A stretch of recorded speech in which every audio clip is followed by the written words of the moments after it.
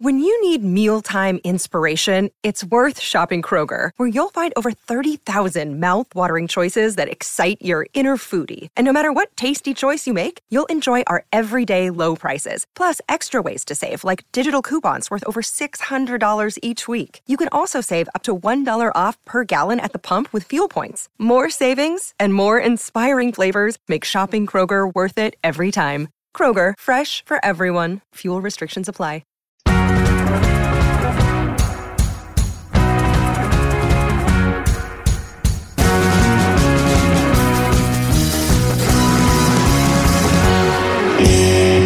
First thing I want to talk about is, of course, you were born in Montreal, but you went to Ryerson to do your journalism.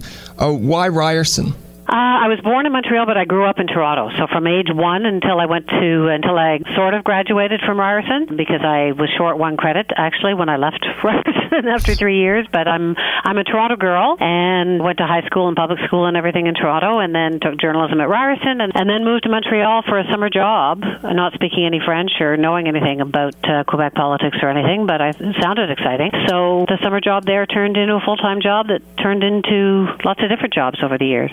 And if you don't mind saying, what was that summer job? It was for CFCF, which is the Montreal affiliate of CTV, and it was just to be a local reporter. And that was in 1979, and it was just before the first referendum on Quebec sovereignty. And anyway, I grew up listening to CBC Radio, but at the end of Ryerson, I got offered summer jobs with a couple of their affiliates too. But the CTV affiliate was in Montreal, and I thought it would be like being a foreign correspondent without actually having to leave the country. So I went there, and it took me a while to learn how to speak French, but my part-time job turned into a full-time job, and then I ended up at the Quebec legislature with CBC years later, and it was a fascinating time. The early 80s in Quebec were a very, very passionate, provocative, fascinating time to be a young reporter.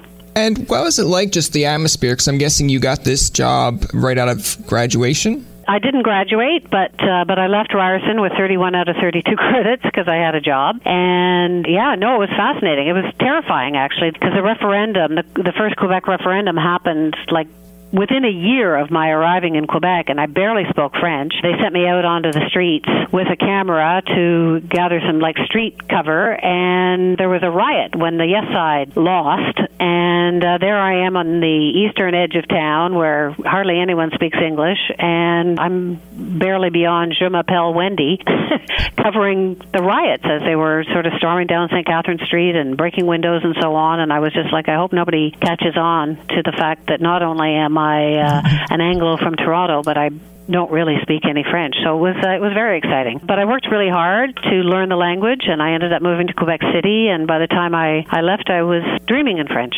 And this is interesting because I want to mention this because, in today's world with the 20-year-olds that are graduating now, we can't really find a way to get our foot in the door without knowing. If we wanted to go to Montreal or Quebec, we've got to know French. Or in the case of broadcast journalism, you have to have that degree or diploma or some kind of credibility. So do you think that that's better off now in the world that people have the degree and credibility, or do you kind of think if you have the talent, just hire the person? I think it's really tough to start out in journalism these days. I mean, there's some areas that are a lot easier in terms of social media. You don't actually have to go and work for a big network anymore to get your voice out there. But of course, starting out on your own and hoping that somebody will follow you enough that you'll be able to turn that into some kind of career is a pretty scary prospect. So when I started out 1,000 years ago, journalism was way bigger. Sort of mainstream journalism was way bigger than it is. There were so many more jobs available. Now newspapers are shrinking, and CBC has shrunk, and so have all the networks. So I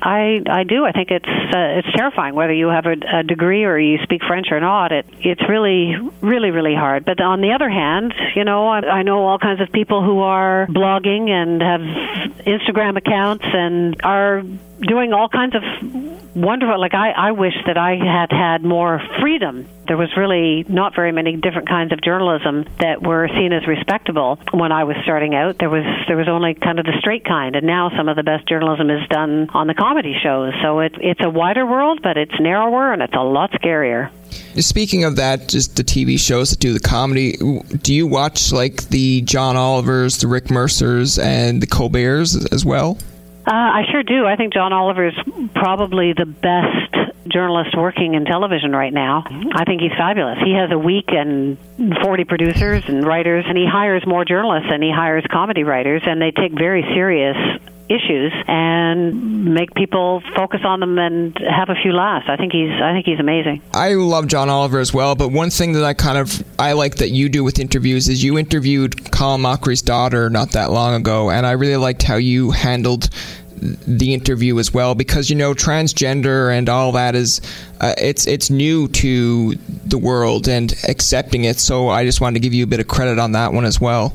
Oh, thanks. I'm a politics groupie, but also a bit of a comedy groupie, and so I think Colin Mochrie is amazing. And then I read about his daughter and thought that would be a really cool interview, and I decided instead of doing an interview asking her how hard it was to be trans and how horrible life might have been or still can be for her, to do that interview more as a love story and about the love between them and how they're trying to be supportive of each other and they're succeeding, and isn't that cool? So I tried to do it as a positive story.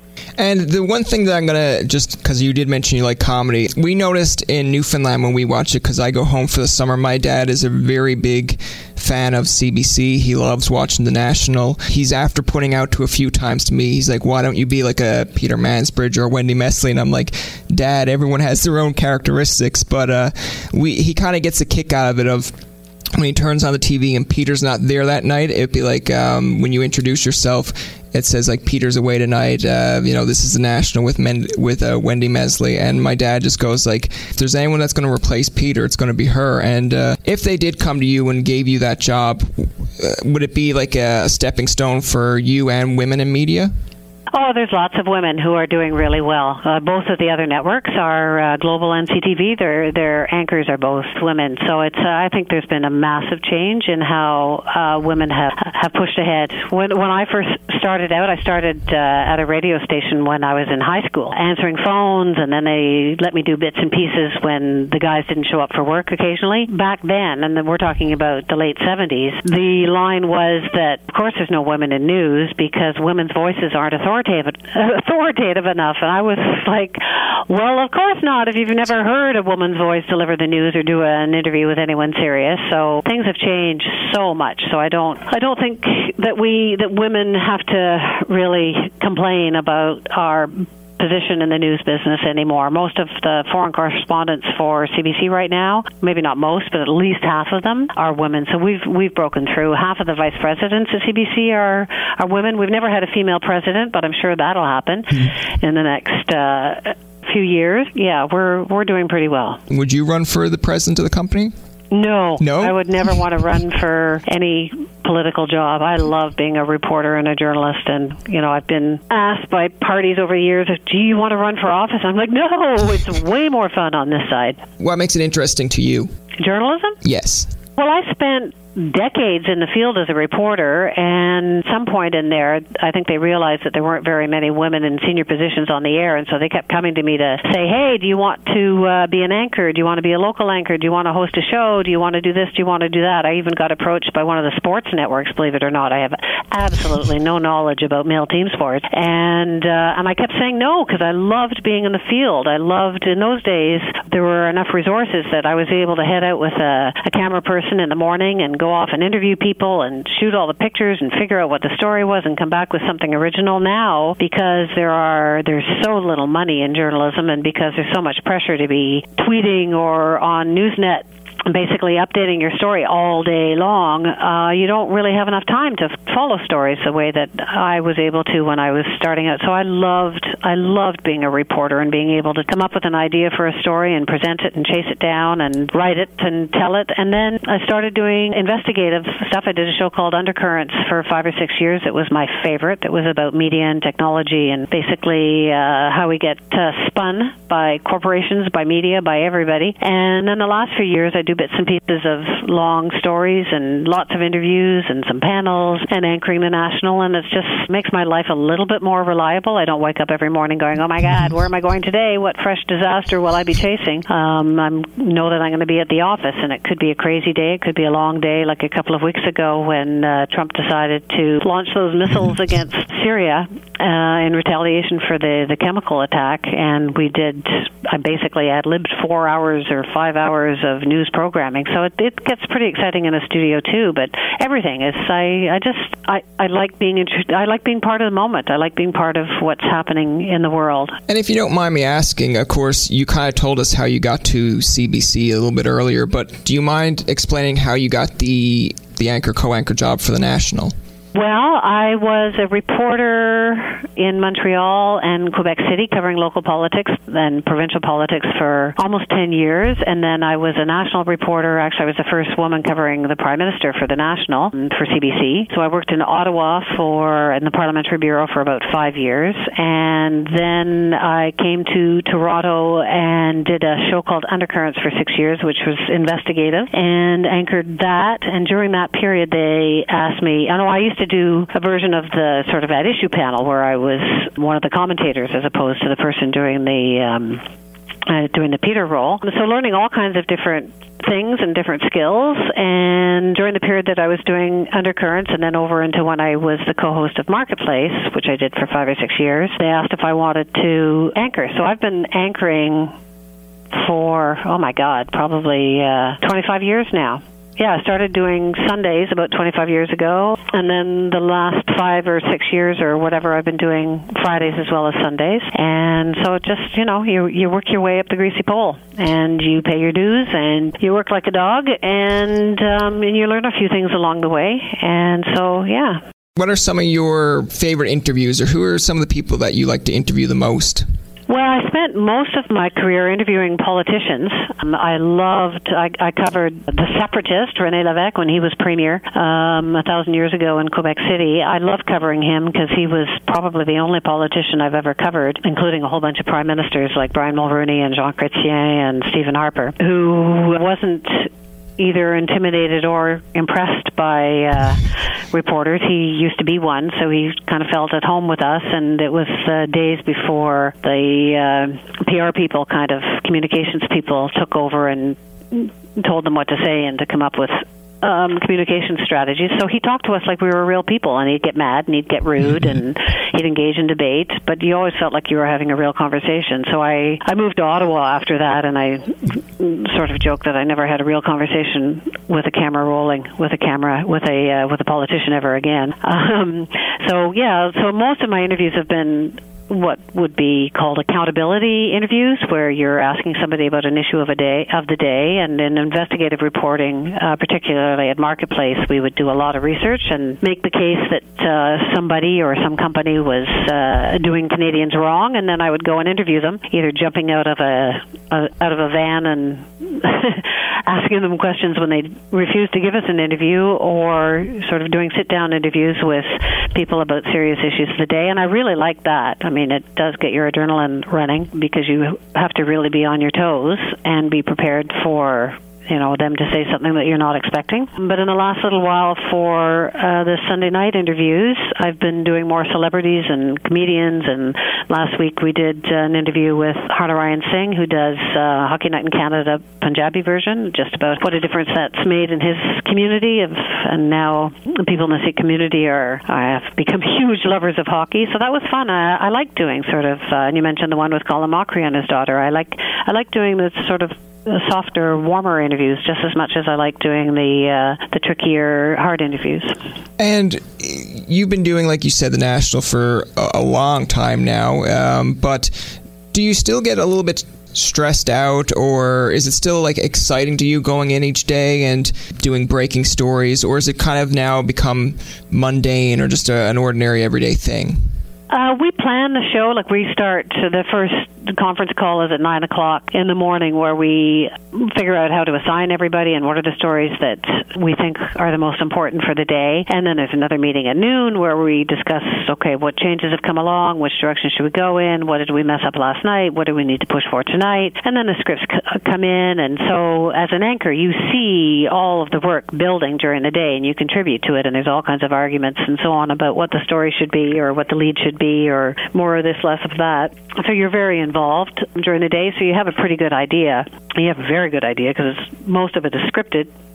When you go into the studio, you know what's going to happen. So I don't really get nervous about shows in general anymore, but where it does get exciting is when you hear, as we did a few weeks ago at 8:47, and we go live to the Maritimes at 9 o'clock, that Trump had just launched these missiles on Syria, and we had no reporters and we had nothing written, and like that's very exciting. So I'm on the wires and I'm on Twitter and I'm trying to figure out and then there's no script and I'm just winging it. And then they go on my ear, okay, we've got Paul Hunter in Washington and we're hoping to get Lindsay Duncombe down in Mar-a-Lago, and we'll try and get some experts in, but just tap dance for now. We'll be back soon. So that's exciting. The other nights that really terrify me are election night, because obviously you don't know what's going to happen. So for the last 10 elections or so, I've been responsible for the results from Quebec, which means that I have to know the history, the background of all of the candidates, and who's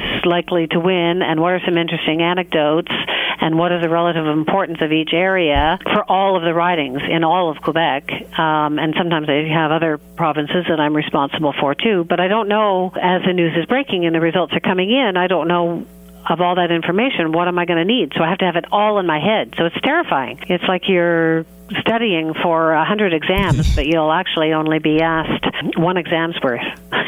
So those are, and you have to be able to talk to all the whizzing and blurring graphics that are flying by too, and I don't do that as often as, the people on CNN. So it's fun in a sort of terrifying way. But you make it look like you're so calm on the air that no one notices it, so it works out. Yeah, it gets better over the years. And of course, now what I want to mention too is in 2005 you were diagnosed with breast cancer. How did you take that news, and how are things now? As far as I know, I'm fine until I, die of something else. But yeah, it was pretty shocking, except that I was very lucky in that they found it early. So I decided to live in denial and go through a year of crap. The treatments are pretty brutal, but I never really thought I was going to die. And there's two worlds in cancer land. There's people who think they're going to live and the people who are afraid they're going to die. And I never really accepted the premise that I could die. So it's I'm pretty lucky. It was crappy, but it could have been a lot worse. And I'm guessing through all this, you kind of had your own documentary, the Chasing the Cancer Answer. Yeah, which was, I didn't want to do one of those, here I am getting my chemo, woe is me, why me? It was, that didn't feel right for a journalist to do, and so the premise of that documentary was, why not me? Because I was so shocked to figure out why it was so common that 1 in 8 or 1 in 9 women will get breast cancer at some point in their life, and that same thing for men and prostate cancer, and that in the case of breast cancer, about 90-95% of them are they're not genetic. Like people would say, does it run in your family? Well, in most people's families, there's nothing, or most breast cancers, it has nothing to do with your family. It has to do with what you're exposed to at some point in your life. So that documentary was to say, could we please pay a little bit more attention to prevention, because we know there's lots of things that cause cancer and we're suspicious about a lot more things, and could you please let me know, like people don't know, most people don't know, or at least the point I did the documentary didn't know that alcohol is a carcinogen, the birth control is a carcinogen, and that, let people figure out, let people know what increases their odds of having cancer, and let them choose their poisons. Yeah, no, I definitely agree. Like I remember when I first heard about you being diagnosed with cancer and then Chasing the Cancer Answer, and you just telling me, like, instead of saying, like, why me, why not me, it's just a different approach. And I really like that your answer you gave there, that, even as a journalist, you thought, we'll do it this way rather than being about kind of yourself in a way. Yeah, no, I tried to make it not about me. And, there's been more, not because of the documentary, but just I think people are increasingly aware of sort of environmental exposures these days, which is good. Now, in Canada, like you mentioned earlier, you have Global TV, CTV, and CBC all have women as their anchors. You mentioned about how many women are employed with CBC, but there's a statistic that said here that women are on camera on 32% of the time. So it says the news industry still hasn't achieved that gender equality. Do you think that's safe to say, or do you feel like in Canada it's a little bit better?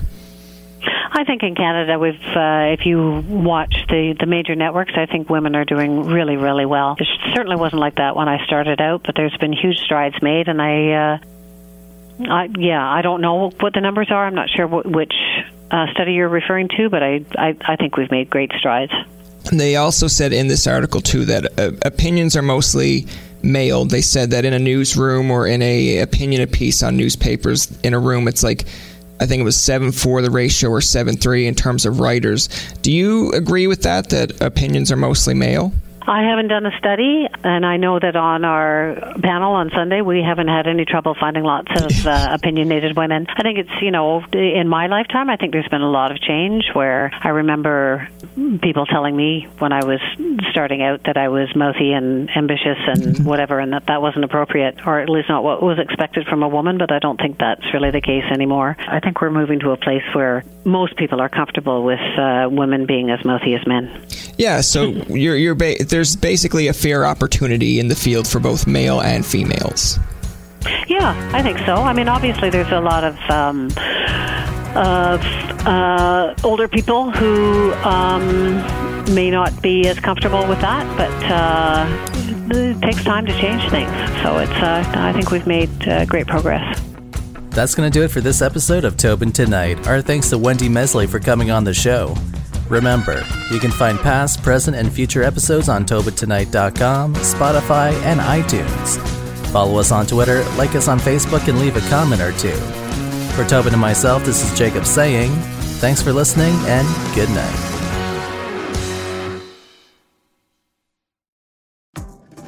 Hi, this is Candace Sampson, the voice behind What She Said. My show is your destination for stories that not only entertain, but also educate and empower. Every week, I spotlight strong female voices from across Canada, women who are changing the narrative and driving change. Don't miss out on these inspiring episodes. Subscribe on Apple, Spotify, and Amazon Music, or head over to whatshesaidtalk.com. What She Said can also be heard on blasttheradio.com. Mondays at 5 p.m. and Wednesdays at 7 p.m. That's blasttheradio.com. It's time to dive into the stories that truly matter. I'm Matt Kundle, host of the Sound Off Podcast, the show about podcast and broadcast. Since 2016, we've been speaking with amazing people who have populated your ears for decades. Legendary broadcasters, research wizards, talent experts, podcasters, voice talent. Almost 400 stories, all for free. Subscribe or follow the Sound Off Podcast on Apple Podcasts, Spotify, Amazon Music, or at soundoffpodcast.com. Another Sound Off Media Company podcast.